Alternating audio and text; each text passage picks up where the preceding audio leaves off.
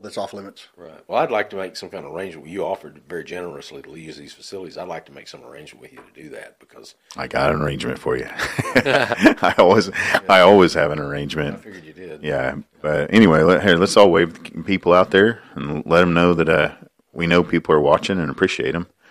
Well, let me start off here. Do it one more time. That way everybody's There we on. go. These cameras are rotating back and forth between us. God bless America. God bless America. Yeah, bless and, America. man. Yesterday was Memorial Day, so of course we want to thank all the veterans who lost their lives. You know, we very much appreciate your sacrifice for this freedom we enjoy.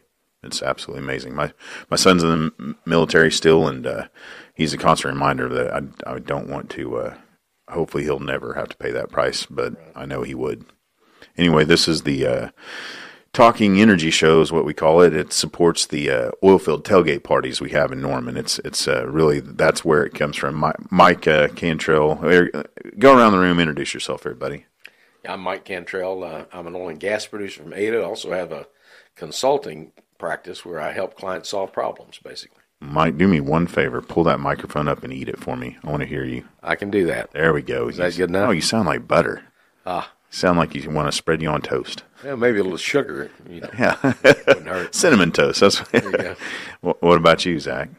Zach Copeland. I'm with Blue Bison Analytics. We built an oil and gas engineering software also to help solve problems. The problems of identifying how much are they worth. That is a task. It's important to me, to us. Everybody in our industry, I believe. What about you, buddy? Bill Shanahan, Energy Rogue, and we are market analyst, and I also have Wagner Midstream, where we help small producers get their physical commodity to the market. There we go. We got a good group of people. Of course, I'm Matt Hill, and again, this is the Trace Management Podcast Studio. Trace Management has been very generous in giving us this room, so I want to promote them and their engineering firm for oil and gas companies. And then once again, Mike was asking. I think I started this out just because I wanted to promote oil and gas, of course, and just change the narrative. Give people another one more option to learn about oil and gas and what we do for the world. But also, yes, I think this does help promote all the people. Once a year, we have for 6 games in Norman, Oklahoma, we have a tailgate party, and all the sponsors contribute to that party, and then I want to be able to give them, a place to come and say, hey, look, if you're a sponsor for the tailgate party, I want to promote you. Here's another way to do it through the podcast. So blast out to if you're a sponsor, blast out to all your friends, family, current and potential customers that you're a sponsor of the tailgate, but also come in the podcast studio, tell me about your business. So anything I can do to, eventually grow that tailgate party. Maybe we can start doing it in more schools or, more events. We can have more events with the tailgate party money. In 1990, I did a governor's race with my good friend Wes Watkins, who was a congressman at the time. And one of the things we did in Oklahoma City is he had a college roommate that was involved in a networking group here in Oklahoma City. And they'd meet once a week, and it was kind of like a Rotary Club in a way, but everybody had a different business. Yep. And they all referred clients or customers to each other. I've got a need for a plumber, and John, you're a plumber. You just need to hook up, and they hooked people up with their needs. And I thought that was a marvelous idea. And this could be I can see how this would be a tremendous extension, a digital extension of that process. Yeah, we've learned networking with a purpose in our industry, right? Everybody's here. Of course, I learned that networking, the best advice I ever got. Networking is what you can do for others, not, you don't show up to find out what everybody I meet, what can you do for me? Hey, how can I help you? Yeah, there's a reason they call it the service sector. Yeah. Because we do, if we're successful, we're of service to others. I've got a servant's heart for sure. God gave me that, thank goodness. Well, hey, so what have you been up to? I've had you in the podcast before when Trace was in the other building down there near Chesapeake. What have you been up to? Well, it's really interesting. Of course, I've had a dual career for the last 40 years. Mainly oil and gas has been my staple, but I've also had a very specific consulting career where I've helped people with image problems and with political problems and with government and regulatory problems. And so I really like that kind of work, and I think I've got a unique space in that. And right now, the most interesting thing I've got going is I've got a SEAL Team 6 leader, a Navy SEAL, that is retiring in October. and I'm trying to get him ready to monetize his life into his next segment of life. Because, after you've been in the SEALs 20 years, it's an adjustment to come back. Yeah, it's a large transition. Yeah, it's a large transition, and I'm looking forward to seeing how I can improve his brand and give him a brand that he wants, and working with him on the branding part right now, and then working with him on messaging, and then working with him on how we get his name out and what different things we do. And so I find that extremely interesting, and that's what made me think of the podcast idea again, because I'd like to use podcasts to reach out and build this guy's presence and build other clients' presence with this just one component of digital. Being involved in political stuff my entire life, basically, I've seen it go from just campaigning door to door and shaking hands and going to events to television, which has dominated the media. We're going to be overwhelmed here in the next 2 or 3 weeks with television ads. And there's so much clutter with television that I wonder who sees them anymore. And so I think that increasingly elections are won and lost with a digital campaign or lack thereof. So, and thinking of that through, I think there's the digital communication medium is becoming the preferred, if it hadn't already, become the preferred means of reaching customers and reaching voters and reaching the population. Well, I think we're all hungry for knowledge, and those little 30-second blurbs on TV are not going to catch me, and educate me on anything I need to know. Yeah. We've got 16 people, for example, in Oklahoma running for the United States Senate seat that's being vacated by Senator Inhofe. Mm-hmm. 16 people. That's a lot of people. And many of them are very qualified. Yeah. And on our side for oil and gas. Yeah. In fact, none of them on the Republican side, and I'm not familiar who the Democrat is running. Oh, poor guy. But or lady. It doesn't much matter in Oklahoma, the reddest of red states. I don't think it matters much. In fact, my mentor used to tell me 30 years ago that for a Republican to win in Oklahoma, which Oklahoma was an 85% Democratic state 30 years ago, there has to be something wrong with the Democratic candidate. Well, I would tell him if he were alive today, boss, that has switched. Mm-hmm. For a Democrat to win statewide in Oklahoma, there has to be something wrong with the Republican candidate. So I don't see anything wrong with any of our Republican candidates that would cause them to lose an election. So I think that's going to be the universe that we're talking about, is that the elections in Oklahoma today for statewide offices are by and large primary elections, which comes up June 28th. So that's when we really decide who the next senator is going to be. Well, of course, there'll probably be runoffs. There'll be runoff elections with 16 people in the race. There's going to be a runoff. Nobody's going to get 51%, I don't think. So, but we'll see. And I think this kind of a medium where people can get on and just get information from people that are unbiased maybe, or people that they can just choose for themselves their biases, is a very, very unique and effective way to communicate messages. And one of the things we've learned in our business with Energy Rogue is that social media is an on-demand media. You don't have to wait for it to show up in that programming. Mm-hmm. You go get it when you want it and when you need it, and you have time to listen to it. Yeah. So how do people get driven to the social media that you guys use to promote your different businesses? Oh man, that's a great question. I wish I knew that metric, because I'm trying, right? I want to promote this show. I mean, I never want to promote myself, but I have to build this and help people and get people in here. I find every person in our industry fascinating. So I can't wait to hear their story, and I want to make sure they're all invited in here and tell their story. But we got to make that time and, find a way. And then once they're in here, I want to do them I'm honored to promote them and their story. So how do I go out and get all the people that I know would be interested in hearing their story? Well, let's all figure that out together, and we'll collaborate on that. There we go. Yeah, it's only probably, I wouldn't say it'd be more than $100-200 billion opportunity if we can figure that out. Yeah. Well, there's nothing new under the sun. Someone has figured it out. So Joe Rogan. Yeah. There's some amazing podcasters out there. I mean, the Digital Wildcatters are doing great. JP Warren, of course, the Social Octane Group, Max Gagliardi. I mean, we have in oil and gas space. I think that guy found, Zach, remember when he was looking, close to 200 oil and gas podcasts? Mm. Somewhere near that, yep. Or on energy in general. Has anybody done a study of how they drive people to their podcast, how they build the podcast? How do you get? No. So, Mike, there's a lot of we have a lot of things to cover still. Like you said, nothing's new under the sun, and so I think it starts off with integrity. Mm-hmm. Integrity always attracts people. Mm-hmm. Yeah, if you say you're nonpartisan, you got to be nonpartisan. Exactly. Yeah. If you say you're going to be positive, you got to be positive. I'll tell you. I mean, I see, the beginnings of this. My friend Jason Spees with, he's completely not an oil and gas guy. He was a reporter, and the more they sent him out to do, pieces on oil and gas and kind of like, hey, we want you to go out and do this piece on oil and gas and, make sure it leans toward our side, not oil and gas side. The more he researched, the more he became a fan of oil and gas. And then now he was like, well, I'm just going to tell the truth about oil and gas and educate people about oil and gas with my platforms.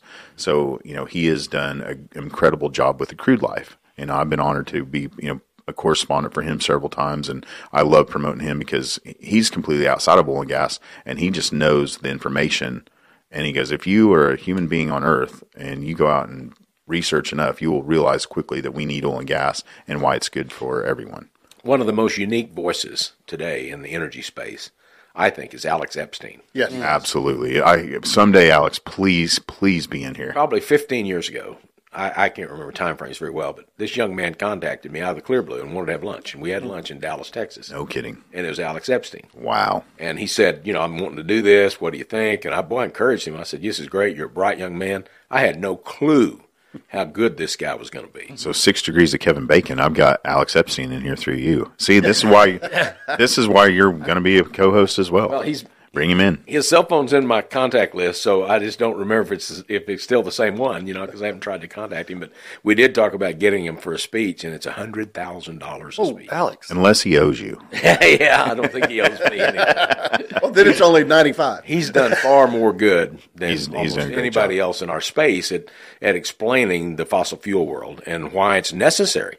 I remember doing 13 years ago, I did a op-ed piece in the Bismarck Tribune in Bismarck, North Dakota. And I made it was an unusual story item because even then, as well as now, people are talking about how dangerous fossil fuels are and how they're going to end the world. And I made the premise that the world doesn't need to use less fossil fuel. It needs to use more. Oh, and that's Because what there he says. hasn't been a single modern economy built without using more fossil fuels, not less. You want to damage your economy and you want to have people to go hungry and people to starve and people to freeze, just quit using fossil fuel. Right. Because it's just, we're so far away from any kind of transition. So to me, the biggest problem is that we think Mother Nature is our friend. No, that's not true. Everything in nature is trying to kill us. Yep. And so if Mother Nature's our mother, she's not a great mother, for us. And that's the hard part. That's really hard to get over because that we want a good planet. We want a sustainable thing. And sustainable is another word that we could spend a whole hour on defining. But so I think that you're correct, and Alex Epstein, puts it down is that he's about flourishing humans, not flourishing planet. Yes. Okay, so back to the SEAL Team 6 guy. I have a couple ideas for him. First of all, so many of our friends in oil and gas are, we all have a lot of bravado. We feel like we're guys. We love, going to shooting contests and. I mean, when he comes into our space, we're going to want to introduce him and hang out with him just because of his position, and we have a lot of questions for him, right? So he's always welcome in here with me, but you can bring him in here and do his own podcast as well. But, I mean, how many of us in oil and gas would love a chance to go train with a SEAL team member in a minute? Not me. I'm beyond that. For anything he could, hey, look, you have a knowledge that we normally don't have the ability to even, start talking with somebody about. So anything you share with us at all, like whether it be about our firearm training or about, hand-to-hand combat or just like your ability, for your mind, because I run every day and I need that, mental capacity to go and do the things that they do. How do you do it? So anything he has to offer us is, pretty exciting. I think it would be, and just listen to him a little bit. Of course, right now he's still active. Yep. So we can't even say publicly that he is a member, that he's a Navy SEAL. We can say Navy Special, Naval Special. Allegedly, if you have a friend that's a Navy SEAL. But anyway, what we found out we can do is that we can get an NDA, non-disclosure agreement, and he can do that. So we're going to start I'm working with a PR / TV producer person in Dallas that is going to organize small group settings. And we're still formatting how we're going to do that. But she thinks we can get $2,000 a person to sit down and all sign NDAs, all check your cell phones at the door, because you can't have anything recorded of what he says. I'm pressed. I'm not doing that. Yeah, I'm probably not either. But he could take it from me, probably. yeah. So anyway, that's one of the things we're going to do starting out is doing that till he can transition into doing it. So you're kind of like the Tony Robbins of oil and gas. A little bit. That's a big one. That's the Is it height too of much? hyperbole. I'm just saying, and then you're training others to do that same thing. Like you're a leader training leaders. That's what I've always tried to be, anyway. And there was one guy you helped out early in your career. I was trying to think of his name. He's a big deal now. I think. Some small guy like Harold was his name. Harold. Yeah. Harold Ham was easy. All I had to do was recognize who he was, and then help get him out there. And of course, now we know Harold is probably the predominant spokesman for our industry in the country. And I just had a small part to play in that. But Harold himself is the main reason he's Harold Ham, and who, the persona of a guy that's the 13th son of a sharecropper that didn't even have a new pair of shoes till his house burned down. And he was 10 years old, and the Red Cross bought him a pair of tennis shoes. Lived on a dirt floor. The persona of that guy that ends up being the largest owner of crude oil in America is just a Horatio Alger story that, like none other that I know of today. And we need stories like that. It inspires me. Yeah, and it works. I remember when we got him in front of the Senate Finance Committee years ago, after they just had the big six integrated company guys in front of them and just butchered them about them flying in on jets and just took them apart. But when Harold got there, he got a completely different reception. Wow. Than they did. He was listened to. He wasn't beat up on. He was like one of us. He was just a normal guy and didn't have that aura of exclusivity or greed or whatever that everybody else has, because of who he is and where he came from. Well, Mike, I'm going to tell you that, and all the people I've known through the years, no one ever has a small part of somebody's life. You had probably a large part. Most people just don't recognize how large it was. Well, in all fairness, he showed confidence in me too, yeah. And that's the kind of leadership. My book, I've written a book called Advance. I think most of you, I've sent you a copy. Yes, you have. The thing I talk about Harold throughout the book. On frugality, it's Harold Ham. On leadership, it's Harold Ham. On entrepreneurships, it's Harold Ham. On standing up to what's right, it's Harold Ham. I mean, he's interwoven in the book, so it's the man himself that's done all this, not me. And I just happen to recognize it, and I still, even though I don't work for him anymore, I promote. I still, every time I get a chance, I talk about Harold Ham. Help him tell the story. Zach, one of the things we were talking about this morning is, we were looking at company stocks. You could buy, and 1 year ago from then till now, and Continental is just incredible. You could buy Continental for $9.80, March 16th of 2020. Amazing. What was it today when you looked at it? $70-something bucks, $69. Should have loaded up. You should have all loaded up. I think what gives people great, enormous confidence in Continental is that one guy owns 80% of their stock. Mm-hmm. Yeah. The guy running it, of course, I guess he's chairman emeritus now, but I think he still has a lot to do with it. Sure. But my experience of Harold's leadership style was so unique that he doesn't authoritarian. He doesn't run an authoritarian shop where he tells you what to do.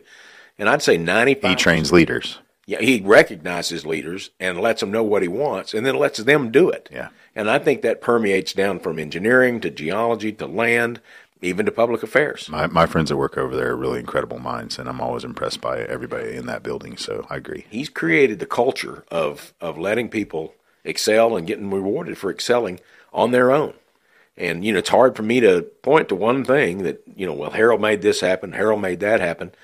He made a lot of things happen. Yeah, he's found a lot of oil himself. But he's also created a culture where others do that. And I think that's the secret of his enormous success, is that how he motivates others through leadership. He's not afraid to pound the table and say, we're not going to do that. We're not going to pay the EPA an outrageous fine for 6 dead birds over 50 mud pits. We're just not going to do it. And then he changes the law because of that, because a federal judge rules that the Migratory Bird Treaty doesn't apply to oil and gas. Imagine that. We've been netting our tanks for 30 years to keep migratory birds out of them. All of a sudden, that's not the law anymore. And that's because one guy pounded the table and said, I can get out of it for $5,000 probably, but I'm not going to do that because it's not right. Almost verbatim what he said. Do you think, so I'm curious about, I have not jumped into, he's got the group DEPA that he helped start, right? How are they doing? Have you heard anything about them? Do you know much about the DEPA group? Well, I was one of the co-founders of DEPA. That's what I thought. It's one of the things I did for him. He and I did together through the years. DEPA was the forerunner of DEPA was domestic energy was the Save Domestic Oil. Save Domestic In 1998, we got all the petroleum associations in the country to agree that we've been aggrieved by Saudi Arabia, Mexico, Venezuela, and Iraq because they dumped oil on our market. And just like anti-dumping laws. And Harold just calls me up one day and says, Bubba, they're dumping on us. And I said, what do you mean they're dumping on us? So he took the next 20 minutes to explain, and he said, I need you to help me. And I said, I'm in. Now, for those out there, I'm sure most people watching know what DEPA is, but the Domestic Energy Producers Alliance. Their office is in Tulsa, and much like our own Petroleum Alliance here in Oklahoma City, there are political arm, I guess, that we've done our best to create to battle our battles in Washington. They're one of. There are many of them, and what I think Harold has maintained with DEPA is, obviously he represents himself very well in the larger independents and the horizontal universe, but he represents all of us. Yep. One thing Harold has always done is maintained the support of the entire industry, probably better than any other human alive.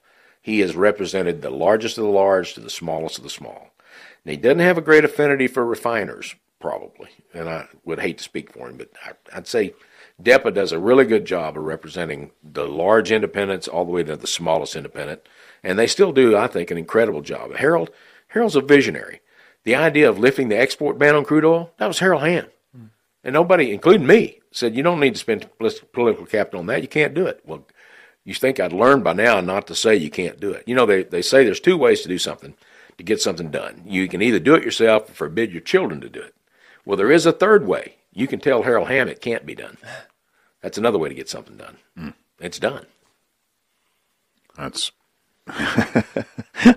I need to learn a lot more before. Yeah, I'm trying to grow every day as a leader and a person, and man, always someone else out there to aspire to. Yeah, like you. Well, thank you. I've had a great life. I have a great life, and have a great family. And yesterday, playing with my grandkids is about as good as it gets. We're all in the swimming pool together and having fun. And this has been a wonderful industry to me, and I owe it, and I appreciate it. And I've got a heritage that I'm third generation oil and gas, and my son's fourth. I love your story. I know people may have heard it before on here, but tell me a little bit about it. My dad grew up in oil camps all around the country, getting drugged from Seminole, Oklahoma, to Great Bend, Kansas, to Pampa, Texas, to Illinois Basin. Growing up in the oil camps, where it's a part of the psyche of our family culture, is to kind of be that outsider a little bit, because you never were really accepted. And we were called oil field trash, in a lot. Yeah. He was. I never was. Got that famous small town greeting. You ain't from around here, are you? Yeah, that's right. That's right. But we owe a lot to this industry. And for some reason, my dad always had a conservationist mentality. I've found a book of poems that he gave me. He's a prolific writer. He'd written several books and written a whole slew of poems. And I've got about a 30-page bound volume of his poems that he got me. And the first one was about wildcatters, which is appropriate because he viewed himself as a wildcatter. He'd rather drill than eat, and just as typical of a lot of independents.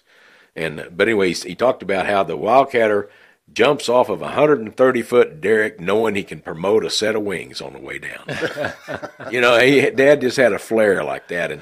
But the second one... There's probably not a lot of poetry out there about oil and gas. I was wondering. He's got a whole book full of it. That's great. And the other thing Dad I don't see a lot of poets in in a setting. Have you ever been to a poetry reading where they're all standing up and snapping?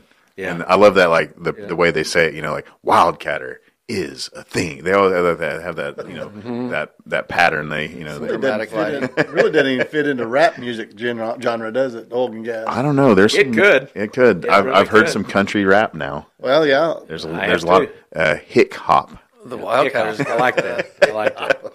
But in 1960, Dad wrote a poem called The Wildcatter, and it was castigating us for not taking care of the earth as we penetrate the earth. In 1960, 15 years before the EPA was formed.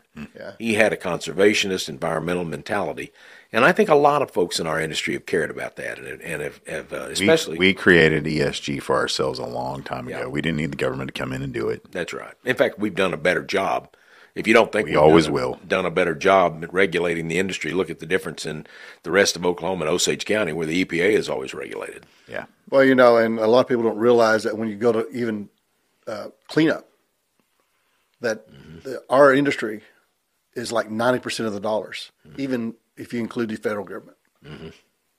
Well, in Oklahoma, we're unique in that we've got the Oklahoma Energy Resources Board, which Their education and their cleanup. yeah, and we've cleaned up, I think, around 20,000 sites. They do credit. And we still spend half. We mandated it in the legislation that created it.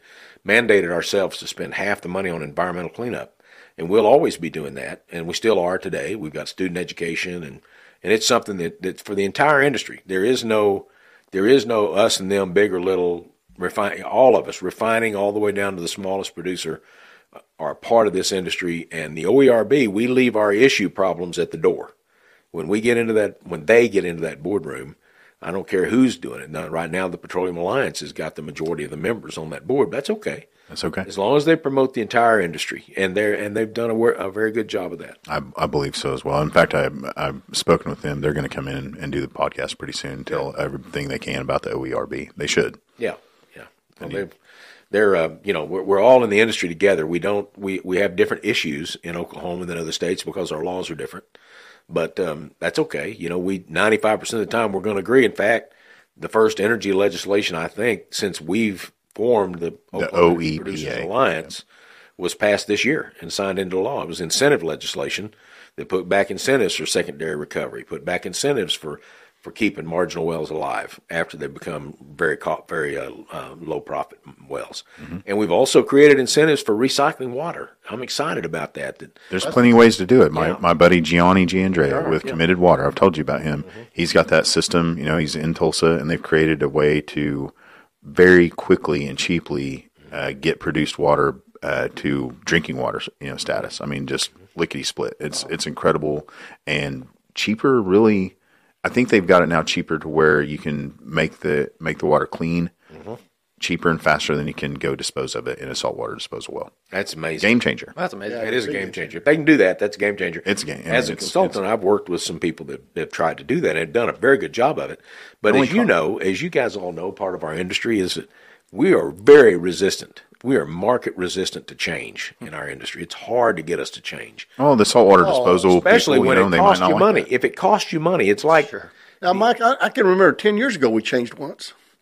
Like I said, we're very resistant. That's fine. But if they can make it to where it's cost effective to change, then that is a game changer. And that really is the true conservation. When you start talking about money, that's what conservation is about. Right. I mean, as a marketer, I'll go by and I see a flare. It makes you mental It now. breaks my heart. I mean, it just like. But we really didn't have that's anything to money do going- with that before, right? Yeah, that's just money going in the air. And if it's got a little black smoke off of it, I says, that's liquid zingas going into the air. That's money that could be used, and a lot of that has to do with infrastructure. And from a PR standpoint, that's the worst egregious thing we've got because it's both a conservation issue and a pollution issue. Right. And flaring is something that we need to bust our butts on making sure we can do something else. We're doing it, Bitcoin but mining. the opposite side of that is it's a safety exciting. issue too, in that if you don't flare it, now you've got that gas floating around the location, and that is absolutely more dangerous than flaring it. But if you think about it, there's not a good answer to why you flare. We Not flare now. because we couldn't produce the oil if we didn't. So it's greed. It's greed. You get rid of you throw all this money up in the air and burning and flaring. Okay, just but so you can. There's get an argument to be had for we needed the energy at the time, and that was the cost. Like our country, we have to have energy to live the life we need. So besides greed, that's just we need that energy. But I'm saying now there's no excuse for us. I would never advise a client to say no comment. I just don't like that. I think you ought to always have an answer. On flaring, you're just better off to avoid it because there's not a good answer. There's an answer. The one you just gave is an answer. It's just not a good one. So we need to end that practice as soon as we can. And I think you segued into an idea we're doing it all over the country. I mean, you can look it up. There's lots of people doing it. But Bitcoin mining, that flare gas now, hey, we have amazing generators that are, you can put out there for a remote generator. You can put that generator if we force the power companies to accept that electricity. That'd be a quick way. Like, hey, look, run electric out there. That flare is not going to produce electricity. You can put it on the grid. We'll have microgrids all over the country. Yeah. If they can't do that, Bitcoin mine with it. Yeah. And we had the presentation Or get pipelines out at our annual meeting a week or so ago where a company is doing that. They're mining Bitcoin or mining cryptocurrency. Right. Which there's 8 different kinds or maybe even more now. Blows Thousands. my mind. I've got Zach, lots. how many crypto? I don't count. Yeah, lots. Come on, you're my only computer nerd in the room. Wait, there Lots you of are. cryptos. Yeah. No, so, but really when you talk about that, what you're talking about is a microgrid. And when you talk about Bitcoin mining or any kind of cryptocurrency mining, what you're talking about is a bank of servers that's doing data mining. Yep. It doesn't necessarily have to be crypto. No, It you can do any anything kind with of data server. Am I right, Zach? Yeah, mining crypto just appears to be more economical to the people who are putting the money in it, I guess. Yeah. And Good answer. That's what they choose to do with it. and so How do they, I'm curious about how they, and Zach, you'd know the answer. How do they turn that back to U.S. dollars? From what I understand, so you enter a pool of miners, right? I have 100 computers, and you have 100 computers. Yes, we all have 100 computers, so we have 400 computers. And our 400 computers are mining, right? Attempting to solve these problems, Right. unlock a Bitcoin. And if any of us find one, then we all cash it in and split USD. Yep. I see. So you have to be able to solve an equation before you can monetize it at all. It's the hash rate. I mean, the computing power gives you more computing power, more ability to mine, and your probability of finding a coin, unlocking the equation to find a coin goes up. I think a lot of times terminology is our enemy. Sure. Mining is such a terrible term. It is. It doesn't reflect at all No, what you're doing. not really. yeah. It's a computer. Yeah. It's not. It's all, computers out there solving a problem. Yeah. It's been interesting. I actually sit down and talk with my friends at a unnamed utility here in the state of Oklahoma that sells electricity, and asked him, okay, so if a Bitcoin miner comes to you, how do they get power from you? And what I heard was a 2-year process. That's how long it takes now because they know how takes much a lot of power. It takes a lot of power. No, it's a 2-year process to get it done, and usually a 5 to 10 year commitment to purchase the power. Incredible.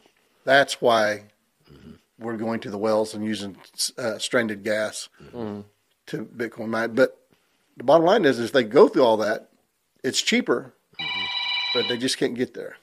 One of the things that excites me about this is that we've got an emphasis on methane emissions, Right. on eliminating methane emissions from everything, from all wells, small, big, flowbacks, everything. And so, I've learned that 80 MCF a day would be a break-even point where you could make money. If you had 80 MCF a day, you could power enough computing power to be able to mine coin and make it profitable. Okay. And so that's what the company that we talked to that's doing That's this. good. I didn't know the exact number. Typically, it's based on the size of generator you have. So I always look at it in terms of compressors because you use the same engine set Yeah. on a compressor as you do on a generator.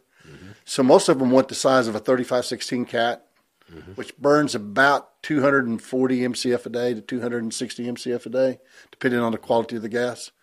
So that's where they want to start because that provides them, I was trying to remember the exact megawatts, but it provides them enough power to get a big enough server bank to be able to mine efficiently. That's, I mean, it's no different a process than anything we do in our own industry. It's trying to figure out where that sweet spot is. Right. That it is. And I think they need 80 MCF minimum because that's the size generator that they need to power the servers. Right. We can probably find there's probably any flare size out there and any amount of gas, being released. We can probably find some solution for it. But Well, I think a lot of it that's definitely one of our industry's greater problems right now. It's all about pressure. Because a lot of the gas that we flare is very low pressure. Right.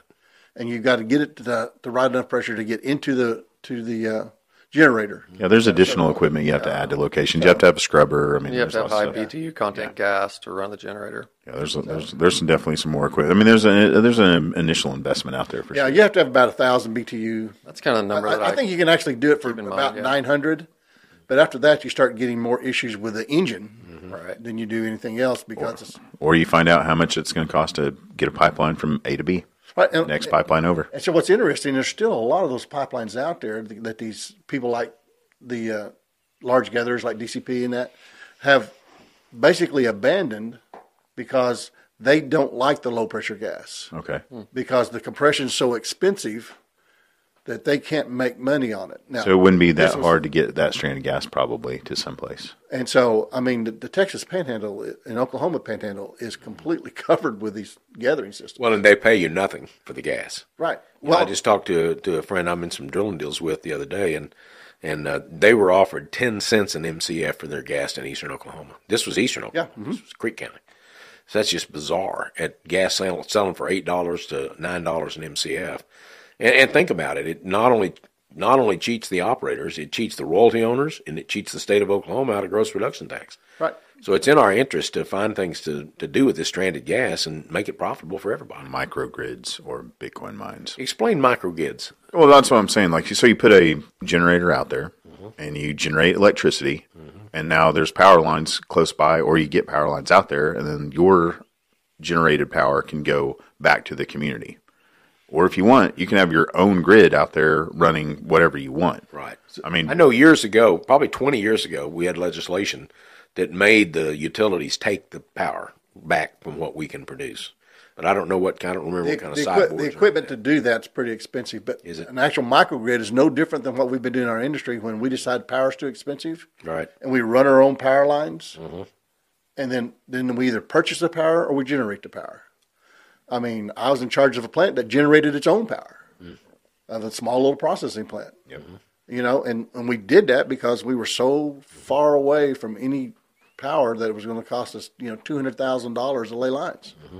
So use the gas. Yeah, and I told people, I really like those generators because they were old enough that we went to high school together. I mean, those suckers were old, but they were still running. I mean, West Texas, all the man camps out there. I mean, you could run your man camps off of that electricity you're producing. You don't need the city to send out power to you. So a microgrid is something that's isolated, smaller than the large grid that the utility runs, and usually it is locally regulated. In other words, if you own it all, then you regulate yourself. Now, you don't get away from all the regulations because there's regulations for power lines, there's regulations for various different things.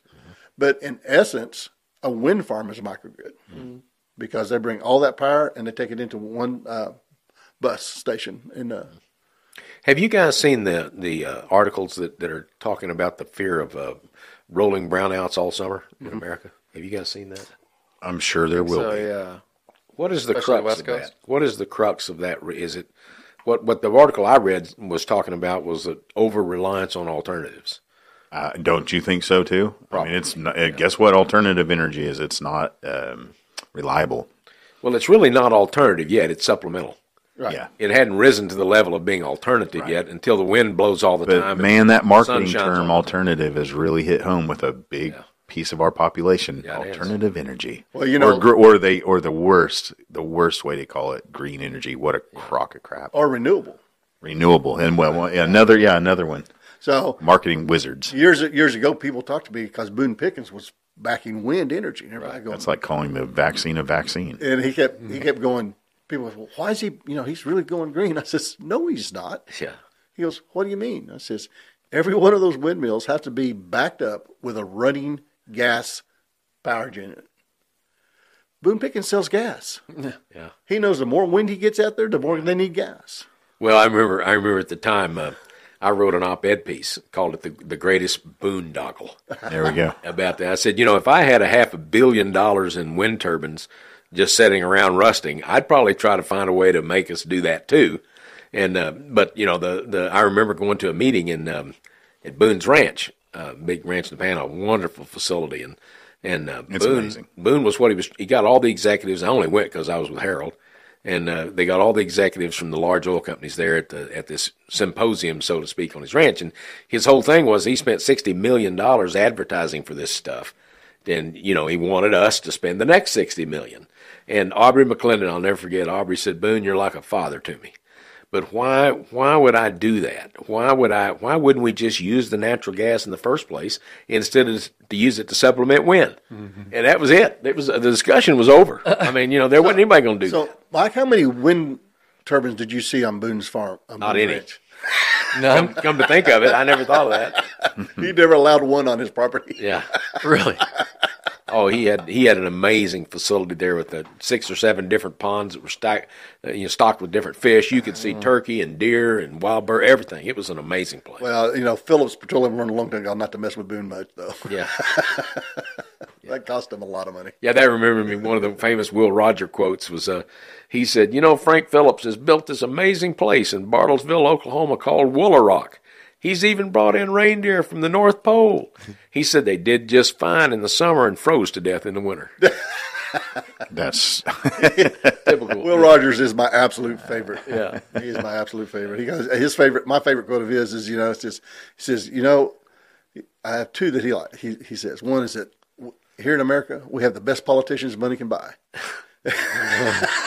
And the second one still to this day. He said, you know what? He says, I am not a member of an organized political party. He says, I'm a Democrat. Yeah. That goes for both sides these days. Yeah, it does.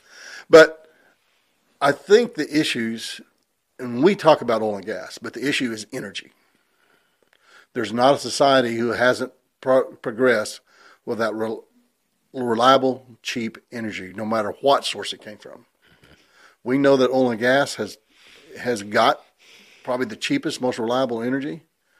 But when it comes to certain locations, we need solar.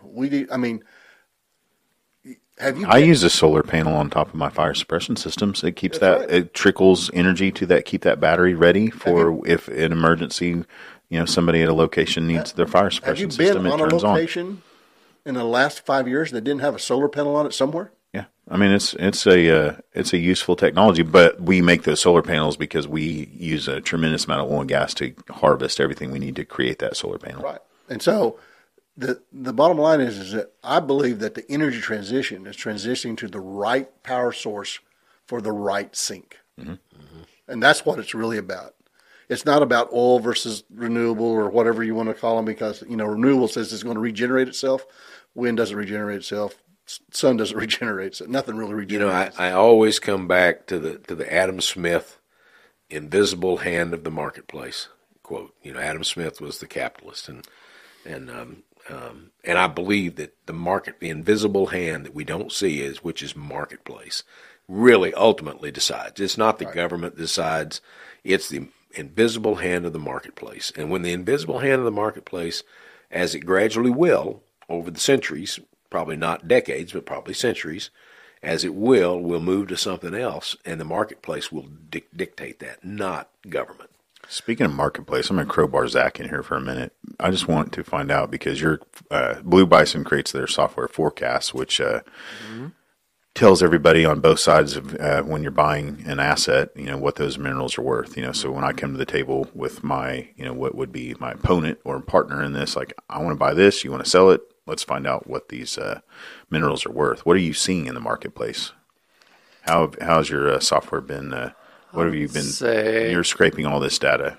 Well, as far as the marketplace, like transactionally, I don't think that people want to pay for upside drilling still. Hardly at all.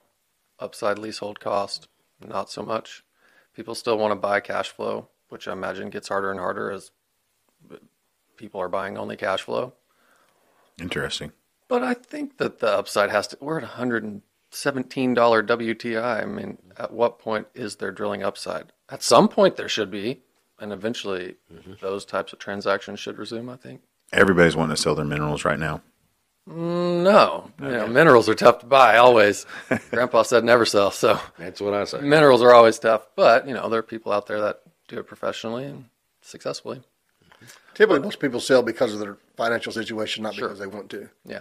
Who's most of your customers? They want to do right something now? else with the money. Good landmen that need a better tool. Landman. We have a bank in town that uses it to screen deals before they make financial decisions with other variables.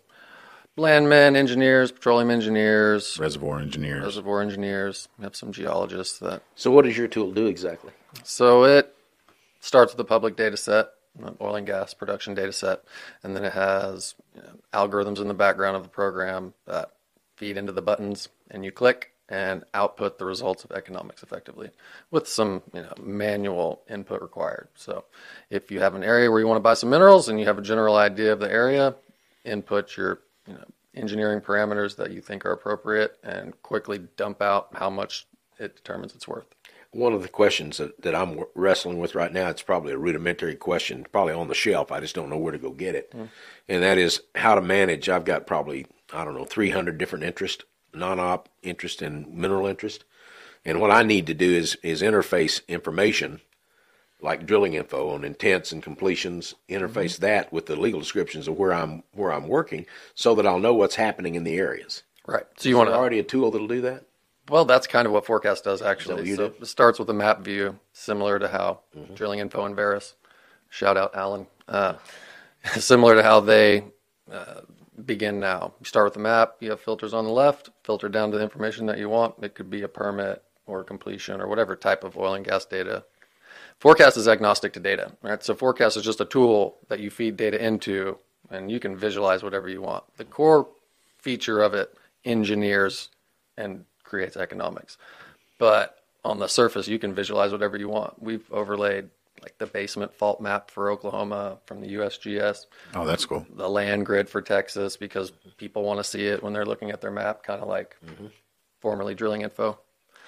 Yeah. They're our competitor, according to them, so I'm glad that you asked. How expensive is what you've got? It's not a cheap software. Subscription based, though. Yeah, it's a 1-year subscription. Well, Much it like- could be multi-year. If you prefer a multi-year contract, we'll send you one.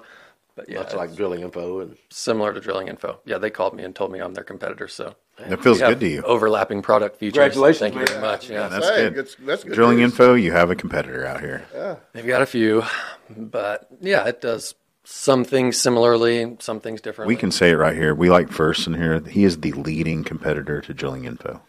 I think that he could have been the reason why they changed their name. Yeah, and yeah. I did not state that, but We have these great. Yeah. I like it.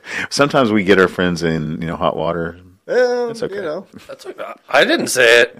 Technically, Allegedly, he's catching up to them. yes, exactly. as long as we name allegedly, one more client, yeah. allegedly, Forecast is going to surpass Drilling Info as the go-to software. in That's a oil new and gas. rumor that just started. Yeah, Yeah, we just and created I this. think as a percentage, he's came in on pretty quickly. Yeah, they never have been the strongest service in Oklahoma. have they? leaps in. They're a good product. I They were strong in Texas, I know.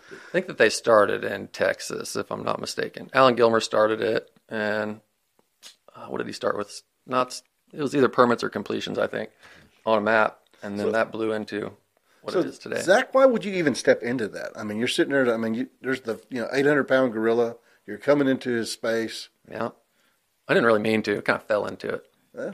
Yeah, we started as an engineering service company, and that was in the beginning of 2020. And so we started that company on Great time to start. really good time, January 27th of 2020, about 1 week before a crash, and then another couple months I before. made an acquisition about 2 weeks before that Engineering looked good that day. wasn't the best, smartest decision I ever made right then, but it's looking pretty good now. It looks better now. Yeah. You had time to groom it and get it ready. Yeah, for that's exactly this right. time. Yeah, It had time to get its arms around me. Yeah. yeah. It's really. I love promoting Forecast. It's a really great tool. A lot of people haven't seen it yet, and once they do, they're going to enjoy it. We didn't really mean to become Enverus' competitor. It just kind of happened. We were building a tool internally. Sergio is our developer and engineer. He was building an internal tool so that we could help provide engineering service to other people. And then COVID stuff happened, so that we generated $0 in service revenue. But fortunately, the software came into existence, and that saved our bacon. So we're still here talking, fortunately. I like oil and gas. I'd like to stay in it. You will. I mean, if you sell that company, you'll jump right back in with something else. We're a lot like, I like oil and gas. You just can't get out of it. I don't want to. Once you're in it, it's in your blood. And I can remember this really happened of a farmer on the East Coast that won the $5 million lottery. And the press asked him, "What are you going to do with your $5 million?" He says, "Well, $5 million, I can farm 10 more years." That's what we're like, $150 a barrel. Well, we might can drill wells for another decade. Yeah. One more boom, baby. Yeah. People are asking me, "Is our producer optimists?" I said, "Really? They're drilling a hole in the ground, expected to make money." I said, "You tell anybody else that, they say you're crazy." Did I hit? Hey, we had the last time we were in here. Did I hit $10 gas yet? Did I win my bet?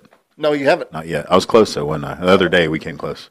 Yeah, a little closer. Got up over 9. Yeah. Allegedly, I almost won that bet. I've hit all my marks. I know you do this. Yeah, that's your job. Of all the people that needs to hit their marks when you bet on stuff, you should do it. Well, you would think I would, but there are days when I sit there and shake my head going, yeah. And for those just tuning in and the first time they see you, what does your software do?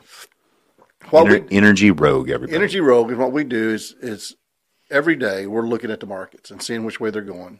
More importantly, not just where they're going, but why they're going, which is the big thing that sells. The energy markets, the prices for all the commodities that we natural produce. gas, crude oil, all the liquids, CNG, LNG. Well, I call it the C-suite. C-suite. C2, C3, C4, C5. We actually, for a customer right now, we actually track diesel, which has really been interesting. Diesel's a good one. We all use it. And propane. We have all that out there on our site. We have charts. They're interactive. You can take our charts and you say, oh, man, I like that. I'm trying to show my boss that. Well, you can highlight it, copy it, put it in your own presentation. How do you isolate the variables? The variables are so many right now. And I didn't realize he was, showing us before, that those commodities are different prices all over the country too. It's not just like, hey, this is the price. When I say that, I'm talking about Iran coming back on. I'm talking about.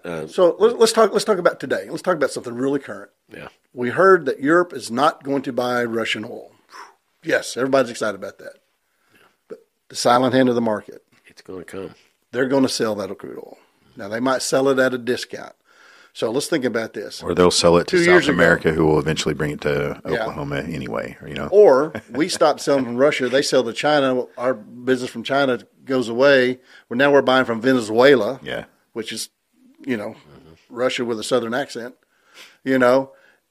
The market's going to balance itself. Our demand is still 100 million barrels a day. Russia is 10% of that supply. We can't take away 10% demand, no matter what we do. Renewables can't do it. Nothing can take away 10% of our demand. So it's going to just sort of, all the players are going to shuffle around. And by the way, I don't know if you noticed on that ban on Russia, they wanted 100% of the European Union, but they couldn't get Hungary in because they were pipelining oil. So in this ban, everything's banned but pipeline oil. Right. So it's not really a ban. So Hungary's in now. So say China starts buying all of Russian oil and gas, right? Right. Does that mean that also all of we're not going to ban all the goods that we buy from China. So does that mean our goods, because they're getting cheaper oil and gas, our goods overseas go down in price, and now we're benefiting from it anyway? They will only go down in price if they need to keep the market. Right. As long as we're willing to pay what we're paying, they just get a bigger margin. There we go. Interesting. And so, so when you talk about variables, they're all the same variables over and over again. And so we talk about, surplus. Well, we're going to take 10 million barrels off the market. There's only about 5 million total barrels surplus in the world. 3 of it Saudi Arabia. And so there's not, this sounds fatalistic, but there's really not much you can do about it. It's very similar to when we talk about electric cars. Everybody says, electric cars are going to take over. I says, okay, so how many electric cars are on the road? 3 million. Man, that's big. How many total cars are on the road in the U.S.? Don't know. 300 million. So they're 1%. So how long does it take 1% to take over the 99? Yeah. And should they? Yeah. Even if they should. Then the variables of lithium production, right? Enough of that. There's variables of how do you dispose of batteries. Exactly. The cost, the recharging stations that we don't have the infrastructure for. And I understand the Biden administration moving forward to give the states more money for recharge stations, but they hadn't spent the money they were given the first time. Well, and so here's the other thing. We talked about this once before. Weird how politics always is our problem. If 5 people on your block decides to get a Tesla, we're in trouble. Your local grid goes down. And what will replace that power? Natural gas. Natural gas. Natural gas is our current and future and now best we're exporting resource. Natural gas. Mm-hmm. We're exporting 12 BCF a day of natural gas. Not enough. You know why? Because we haven't built enough to export 20 BCF. Yeah. And so, but every time we want to, so we have the ability to do that, but our government shuts it down. So my uncle, who recently passed away, he worked for Pembina, and they were working on Jordan Cove project. We could have had a huge LNG plant on the coast there in Oregon. with pipelines coming out of Canada and the Rockies, we could get all the Rocky gas over to the East Coast, and we could be pumping LNG to any country that wants, a better fuel source. Right, a cleaner fuel source. But goodness, our government won't allow it. And so That's treasonous. This is what I like about Alex Epstein. He brings this out. Mm-hmm. Out of 8 billion people in the world, 1 billion people have no access to electricity, zero access. Mm-hmm. Another billion has very limited access to it. In fact, they burn less electricity than we burn with our refrigerator. And so for those people to come out of poverty, they're going to have a cheap energy source. I'll say it a million times in this room, and hopefully we can figure out how to do it. But we have the Port of Catoosa. We could always put LNG. It won't be, as large of a ship as, the coastal, cities could do, but we can still put LNG on a barge and ship it down out of it. Once we start moving those, they can go up and down into Oklahoma daily. I think there's even a major natural gas pipeline close to Catoosa. Sure is. Oh, there's several. Yeah. Oh, there's several. I mean, right out of Oklahoma, Stitt could make it a huge port of LNG export right out of Oklahoma. How funny is that? Mm-hmm. Landlocked state shipping overseas LNG. I'd be surprised if we're not already doing that. I was curious. I drove over it yesterday coming back from I don't think we have an LNG plant in Oklahoma. No, we don't have an LNG. We need one. Let me rephrase that. We do have LNG plants in Oklahoma, but I mean, like shipping it on ships. No, but what we do is that those are actually helium plants. Yeah, exactly. And so they make LNG, but they use that as a pre-coolant for the gas to get the helium out. Well, everybody needs helium all over. And so we don't get electronics without helium. So what we do is help people understand the whys. We're always searching to see what's going on. A good example was we saw price spike, probably 12 months ago. People were going, why is the gas price going up? There's no reason why it's going up. And what it was going up on the financial, but not going up in the fundamentals. So that's called a basis. Mm-hmm. So when we see a basis blow out, typically that means that the financial guys are running the show and the fundamental guys are not getting that part. Mm-hmm. So we started doing more investigation. What was coming on was the new natural gas pipeline over in Europe was coming on. People needed to hedge. And so they go to the NYMEX to hedge from Europe. Mm-hmm. And when they do that, they run the price up on the NYMEX. Mm-hmm. And so it's always this game. People need to realize on the NYMEX, the people who are making all those decisions, very few of them own the physical commodity. All they own is the contracts. Mm-hmm. And so, so when you start looking at the variables, that's what we try to do is provide producers and end users and various different people across the spectrum the insight in order to help them make business decisions. I think when Matt and I first met, we were talking about this, and he's talking about service companies. Well, why would service companies need to know the price? Mm-hmm. I says, your entire business is based on whether or not that producer is going to drill a well. And he's not going to drill a well if the price is not where he needs it to be. So your entire existence right now is dependent on that price going somewhere. Yeah, I was Night Oil Tools rents out drill pipe. So if you're not going to drill a well, then that drill pipe's sitting there. Right. Exactly. Where are we standing today, Bill, on the DUCs, the drilled but uncompleted, especially in the Marcellus? Man, I wish I could pull up I could get it on my phone right now. But we are actually have less.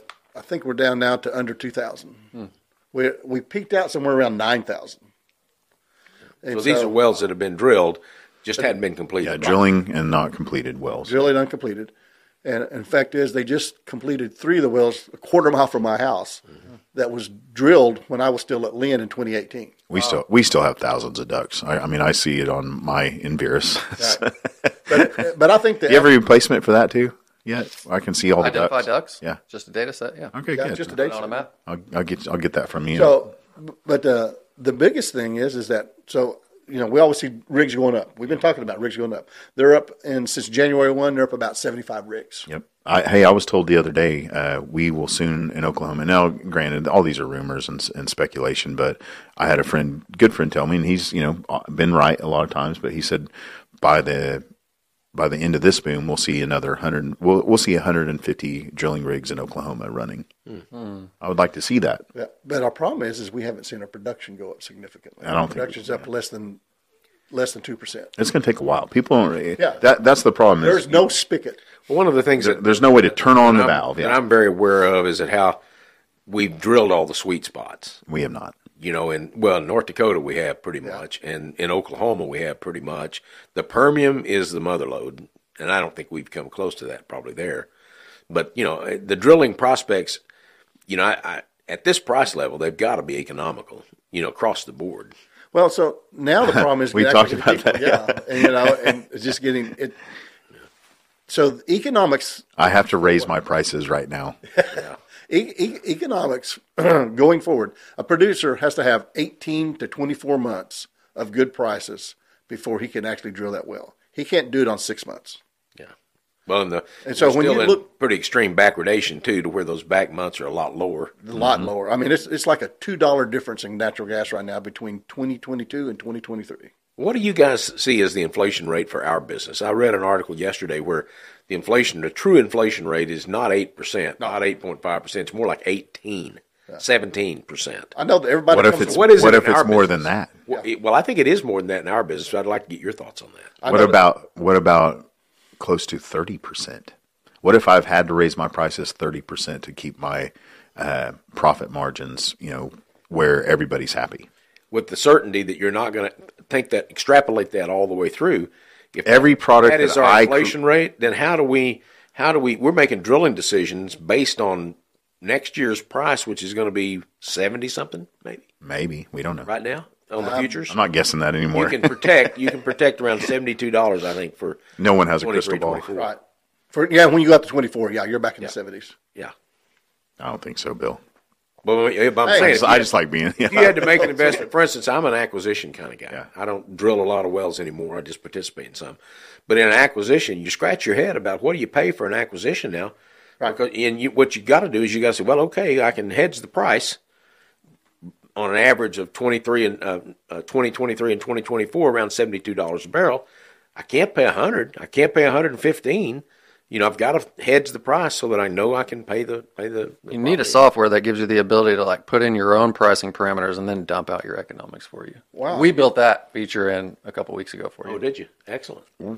That's a great. I love that. That was my best plug so far, wasn't it? Yeah, I was impressed. That was really good. Zach was like, you can use his. It was true. You can use his data for forecasting, right? Any data, of course.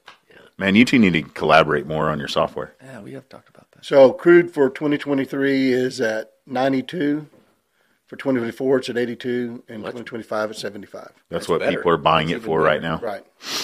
That's still. I mean, hey, That was as of yesterday. Wow. So, you keep thinking, when do you pull the trigger, Bill? And that's the question. If we're going to run up to 150, you hate to pull the trigger right now. But, boy, that's a pretty good deal. If you can lock in those prices going forward, we can all make money at that. The problem with locking in a price, you can't lock in your expense. That's exactly right. If I could figure out a way to hedge expenses, we'd both be rich. Yeah. We'd be talking about this on my private island in the Caribbean. But the one thing I found out producers know more is they know their expenses better than they know their market. Yeah. Yeah. And so I figured out how my dad covered his expenses. Mm-hmm. We did all the work. Cheap labor covers child a lot labor laws. Exactly. Doesn't matter much. That's great. Yeah, I was taking rods. I know how we're covering our expenses. The president and the vice president of Night Fire go out and do the deliveries ourselves. Right, exactly. Yeah. I mean, we haven't paid anybody to go do that yet. And so with those prices, you have to determine what level that you think your expenses are at. Nothing ever gets better on a lease. Everything's new when you drill the well. Yeah. It deteriorates from that day forward. And so you have to plan for repairing it and replacing it and doing all that. And the key is that most producers don't want to pay for hedges. So they will invest in a costless collar, mm-hmm. which caps their upside. You can actually buy a floor with a premium. And if you would calculate that cost into your drilling cost and your economics, then that leaves your upside up. You've covered all your costs, and now you can just later pull the trigger on where you want to sell. If you truly think it's that it's going to go up there. I've got a friend of mine that tells me $190 this August really? As an average. I think Richard Spears predicted 150 by it was at SPE talk. Yeah. Were you there? Mm-hmm. He was predicting 150 at Middle of this year? Yep. So when people predict prices, you have to ask the question. I always ask them, is that a print? Does that mean that one day during the market that it actually hit that price? And I think that's what he was referring to. Okay. That's an easier prediction to make. Number two is a daily close. Did it actually close at that? Now, the reason that's important is because a lot of technical trends and a lot of technical direction is based on the daily close, not on what it hits. And so I think right now we're talking that if we get above a 9/11 close on natural gas, it opens the door to $14. Same thing on crude oil. If we get above 116, I can't remember, Brian told me this morning, we were talking about it. Above 116, it opens 125 on crude oil. And it has nothing to do with demand. Has nothing to do. No, I think it has everything to do with technical charts and how the traders have been trained to trade that. And so that's the most frustrating thing when you live in the physical world, is knowing there's 25-year-olds in New York City messing with your oil price. Yikes. And a really good book, though. So how can we take that power back as an industry then? Is there any possible way? Become more knowledgeable about the market. Okay. I mean, you need to, What's the really good book? The really good book is The Logical Trader by Mark Fisher. It's not the Mark Fisher with Local. And interesting enough, and I'm going to give you my rumor because I can't substantiate it because it would be not good. He was under investigation from the SEC for insider trading because he trained all the guys on the market. And when you train enough people, everything you train them to do becomes true. I mean, if you train 10%, if you train 70%, whatever they believe that you told them is what's going to happen. Whether it's true or not becomes immaterial at the moment. Right. Boone Pickens' last book was called The First Billion's the Hardest. Yes, exactly. And it was he wrote two books that I know of. The first one and the last one were really good. But the last one, he made his first $1 billion after the age of 70. Right. And he did it trading. He passed he took the SEC exam 3 times before he passed it. Good for him. I mean, it's a great book on perseverance and stamina and very honest book. But, that's what I think he did. I think he took that reputation of being a trader, of being right on crude prices, and parlayed that into Boone Capital. Well, the few things, and when I was at Chaparral, I handled all their hedging. And so I was deep into this stuff beyond where I needed to be anyway. But it was amazing to me how you always call it the school of fish. They all turn at the same time. That's because they all been trained the same way. That when they see this in the market, that's a buy. You see this in the market, it's a sell. Has nothing to do with supply or demand. You have to divorce yourself from that the physical means anything to the financial. And so the problem is that when you borrow money, the banks make you hedge off their book, not your book. So I understand it. They're loaning you a bunch of money, so they want to be in control. You'll never be ahead of the market when you're hedging because of what you owe. And that's just true in life. Don't owe people money, and you can decide for yourself. So what your The future Logical is. Trader by Mark Fisher, he wrote the book so that when the SEC comes in and says, you're doing insider trading, he says, no, don't. I just published a book showing everything I did. And so it's hard to be insider trading when you got a public book out there. And so, but it is very interesting to read. It's very interesting to follow because those guys up in New York City, they don't know our business. They know the trading business. They don't know you can't turn on a spigot. Right. They don't know you can't turn on a spigot. And so that's part of the things that we do is we show the technical trends and we show the fundamental trends. And sometimes we show where they break apart. Currently right now, gas is running up on what I call a technical trading because the basis is beginning to blow out. Mid-Continent usually is around 25 cents. Today it's 60 cents. So that means that it's not the fundamentals running it up. And so, I mean, these are things that me and my business partner learned over 35 years of doing marketing in the oil and gas. And I mean, I was there for deregulation. I go way back. And it is harder and easier all to save time right now. And the reason is because it's easier because you have more data. It's harder because you have more data. And so You have to be able to interpret that data. We are not financial advisors in our company. What we did is we created everything we created is what we used when we were doing marketing. Mm-hmm. And as we got to the point in our career, we said, you know what? There's people that need this. And so we're called Energy Rogue, not because of what we do, but because of what we charge for it. I mean, we send you an email for $1 a day. You know, our most expensive product is $90 a month.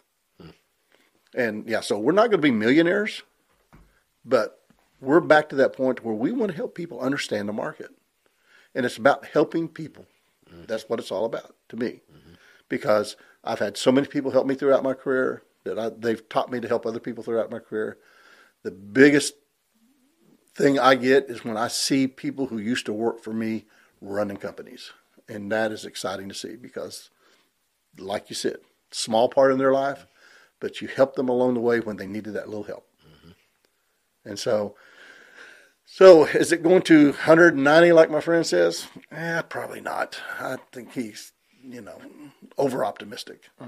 And I warn people, every time we've had a really high spike in the oil, guess what comes 3 months later? Yeah. Crash. And that's what I live in fear of and I think it's kind of interesting and get your perspective on this, guys, but it seems to me that I've never seen the price so high with people so worried in our business because we just don't think it's sustainable. And, we've come to realize it hasn't been sustainable before we've had all these booms, so we know what's coming next, and we're trying to entice the next generation to please come to work. And I've been through, in my career of 50 years, I've been through at least 5 major downturns, booms and busts. Yeah. And I will tell you, by far, this is the longest one. 8 years, to me, is the longest one we've had, and it's been the toughest to know what to do about. So let me ask you this question. This has always drove me crazy. Is that our business is basically a 7 or 8 year cycle business, boom and bust. Usually about a 7 or 8 year cycle. Every financial guy analyzes it on a 5-year financial plan. How can you be right? Yeah.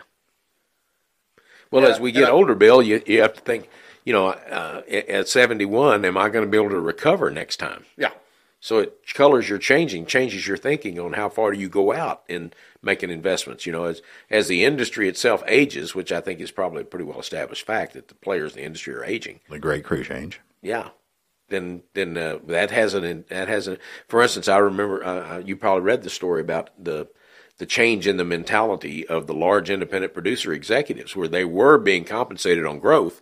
Now they're being compensated on net income, on profitability. ROI. That's what investors demand. It's like Rick Muncrief at Devon just was quoted as saying, we're not going to do that anymore. We're not going to make that same mistake again. What a great leader. We've learned. Yeah. There's 2 leaders that are stepping up. Harold Hamm's not going to be around forever, so we're always looking for. Muncrief is the best. Man, him, Clay Gaspar, what a great speaker. He's an incredible leader. I hope that he continues to fill in and expand his reach on who he talks to. So the other one I listen to with a great ear is Scott Sheffield with Pioneer Resources. And Scott said it's not going to change our drilling behavior if oil's $200 a barrel.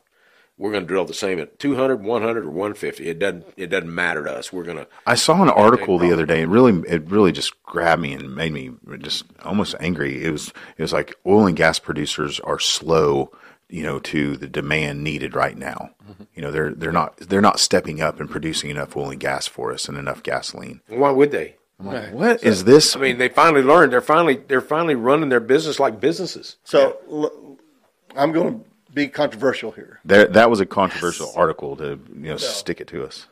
We can't be energy independent. No. Why not? We don't have enough refining capacity. Yeah, well, guess what? Our government, yet again, is not stepping up. The only treasonous people that are against oil and gas is the government saying, hey, if we give our people enough energy, what can they be capable of? Freedom and liberty. That's the one area that as you all know, I've given a great deal of thought to is the political part of this. Right. And, does anybody in this room believe that oil would be over $100 a barrel if Donald Trump was still in office? No.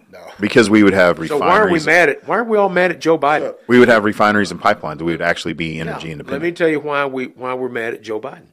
And it finally occurred to me, everybody's what really got my attention was when I saw Ham on CNBC. And it had a backdrop at the time of $91 a barrel and $6 an MCF gas, with Ham saying the administration is driving us out of business. And I'm thinking, oh, Harold, how can you say that when prices are so good? It's the administration that's making the prices so good. Yes, but words matter. When you tell the FDIC, when you tell the SEC that we don't want you advantaging fossil fuels, we want you not lending money for fossil fuel projects, and you got the bully pulpit of the President of the United States, it makes a big difference in our behavior, in our market behavior, and the way we react. We react to that. So, Mike, I've been in this business for a long time as well, and I said, so I've always told people, I says, depending on who's in power, it says Democrats are good for the price, Republicans are good for the business. That's a good way to look at it. Republicans have never brought us a high price of gas or oil. No, we've done better under Democratic administrations. As far as price. But the reason is because, once again, we go to that silent end of the marketplace. Scarcity increases price. Right. Well, which is, it's kind of hard to say that anything overwhelms price, right, in importance to us. But I'm not voting for the other thing we're like. The other thing we're like is that we are more patriot than we are oil and gas. Our industry. I would rather not be as rich. If there's a more extreme group of patriots than the American oil and gas producers, I don't know who they are. Because we're not voting with our pocket. We're not. So I was going to say, when's the last time you saw a drilling rig without a flag at the top? Yep. Yeah. How about never? We're voting to be patriots. We understand that if we have a Republican in office, we will not have the same prices, but that's okay. Yeah, and I think for us, we care. We're good at mankind. I think people. we're right to care about that. I don't think that's a flaw in our business. It's not a flaw. And I tell you what, oil and gas business has been so good to me and my family. I was the first person in my family to be in oil and gas. I started off climbing derricks offshore. I had a hard hat that says, please do not use this worm for bait. That's where I started. And I have made so many friends, met so many people who are lifelong, people I would call on at any time, people I would trust with my checkbook because of this business, because you create those relationships through trials, not through good times. And like you said, I've been through 5 booms and busts. When I was at Lynn and we were going through the issues, they said, well, is it going to be all right? I says, yeah. He says, how do you know that? Because it was the last 5 times. I said, is it going to be fun? No. It's been fun. I can't. The great part is I can't think of all the bad times. Yeah, but the real deal is that this country runs on fossil fuels. Every country runs on fossil fuels, and the reason this country has gotten to the point to where it's at is because the spirit of America has always been to overcome adversity. And go lend a hand to others who need help. Right. I remember when, it was really bad in 2008 and how many other countries sent us money. Oh, wait. About none. Yeah. But and you know what? I like that reputation. That's what makes me something to be proud of. But it does remind me of the old Chinese proverb, why do you hate me so when I've done nothing for you? Yeah. That's great.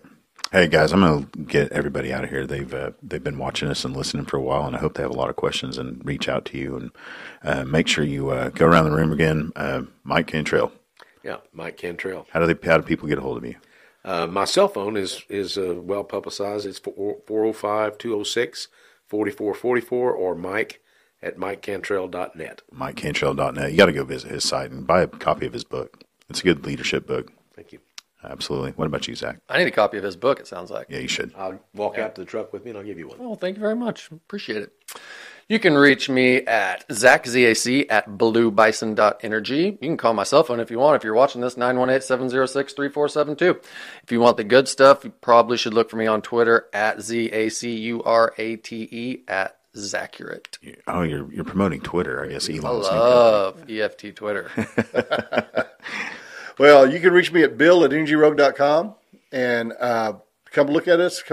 We have stuff out there you can just subscribe for free, just like those 5-year estimates. We put those out there all the time. You can have those come to your email every day. And you can always reach me at area code 405-821-0660.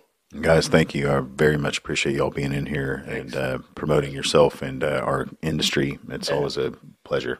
Matt, oh man, I'm easy to find. Obviously, you guys are all going to see this and have all the links. Follow Oilfield Tailgate. Go to oilfieldtailgate.com and please sign up to be a sponsor.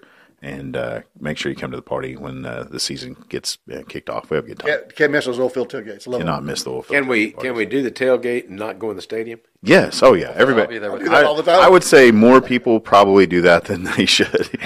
Once they get there and have a great time, they're like, do I really need to go to the game? There's a lot of times toward the end of the tailgate, party where like, Matt, here's all my tickets to see if anybody in the crowd wants One of them. the casualties of this bust was my OU season tickets. Oh, and, goodness. I had these donor tickets that I've had for 35 years, and I decided, I just can't pay that money anymore. Well, I tried to get them back. That's going to be hard. They've quadrupled Yeah. in their donor. And I said, you have separated the men from the boys, and I'm a girl. They're going to a new format I'm where just going to wait till they've been in the SEC. SEC 2 years, and we'll see what they cost. Oh, yeah, there you go. We're going to go win the SEC now. I mean, we dominate here. We're going to dominate SEC. We're basically going to be a pro team at this point. Yeah, but don't forget that silent hand of the marketplace. Yeah, the silent hand. That silent hand of the marketplace is starting to work because A&M, paying the players the most, got number 1 recruiting class. Texas, number 2 recruiting class. Georgia and Alabama, both 3 and 4. We better pony up, guys. So what We could you're have our saying own is sports that- podcast. Is that finally we might actually have a professional football team in Oklahoma? That's never going to happen. I'm afraid the people from the north and south will never allow that to happen. But who knows? Well, guys, we'll see you next time. Appreciate y'all. Take care. God everybody. bless. Bye-bye. Watch this.